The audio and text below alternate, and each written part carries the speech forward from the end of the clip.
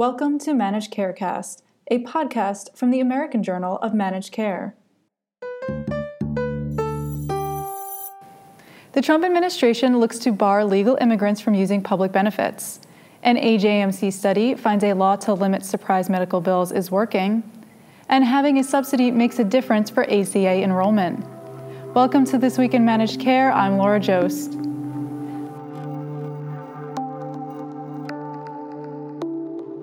Legal immigrants who seek public benefits, which includes assistance for food or housing or Medicaid, would harm their chances of becoming citizens under a Department of Homeland Security rule that became final this week.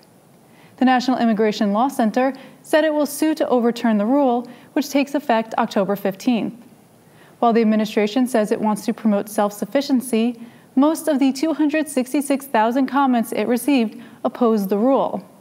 Many noted that immigrants perform many low-wage jobs, including those of home health aides, that will be needed as the population ages.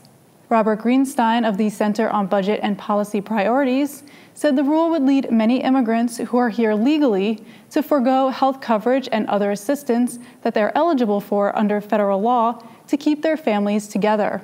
Said Greenstein, "This fear will be even more severe if the Trump administration adopts another rule it has under consideration, one that reportedly would use receipt of benefits under the expanded public charge definition as a basis to deport some groups of immigrants."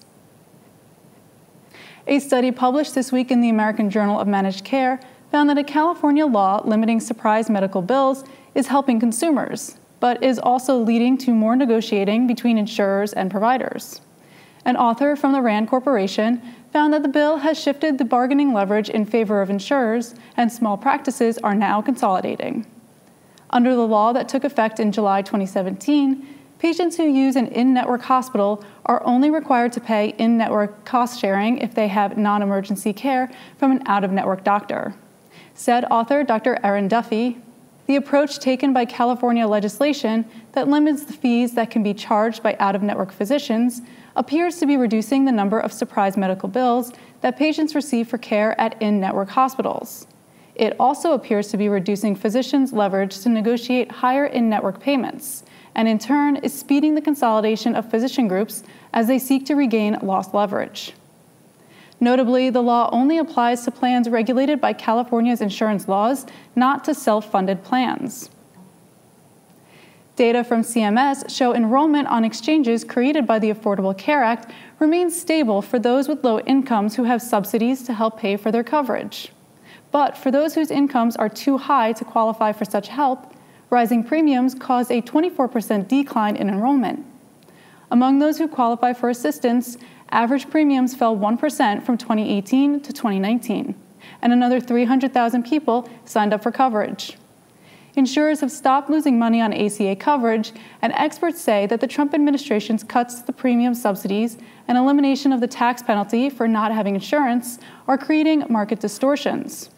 Said Larry Levitt, a health policy expert at the Kaiser Family Foundation, "As premiums have risen recently, middle-class people have taken it on the chin."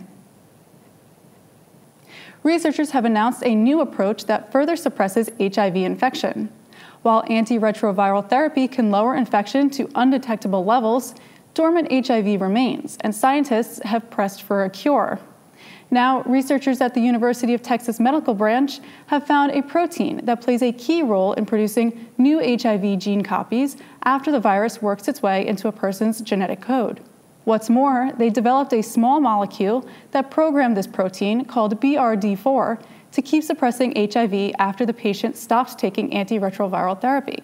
Said author Dr. Haitu Hu, "Our findings are exciting because they not only improve our understanding of the biology of HIV epigenetic regulation, they also present a promising approach for the development of probes and/or therapeutic agents for silencing HIV, hopefully leading to a cure of the virus eventually." Finally, the current issue of Evidence-Based Oncology examines issues in the diagnosis and treatment of hereditary cancers, including coverage for genetic testing. In this issue, authors from MyGene Council outline deficiencies in Medicare's genetic testing coverage. Leaders from the advocacy group FORCE discuss the importance of genetic testing after cancer diagnosis.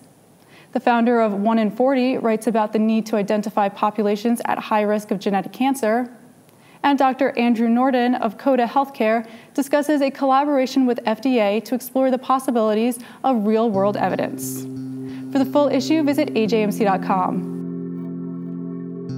For all of us at the Managed Markets News Network, I'm Laura Jost. Thanks for joining us. To learn more about any of the stories in this podcast, visit ajmc.com or see the show notes. To get in touch with us, email info@ajmc.com or follow us on Twitter @AJMC_journal. And if you like the podcast, don't forget to subscribe and rate us.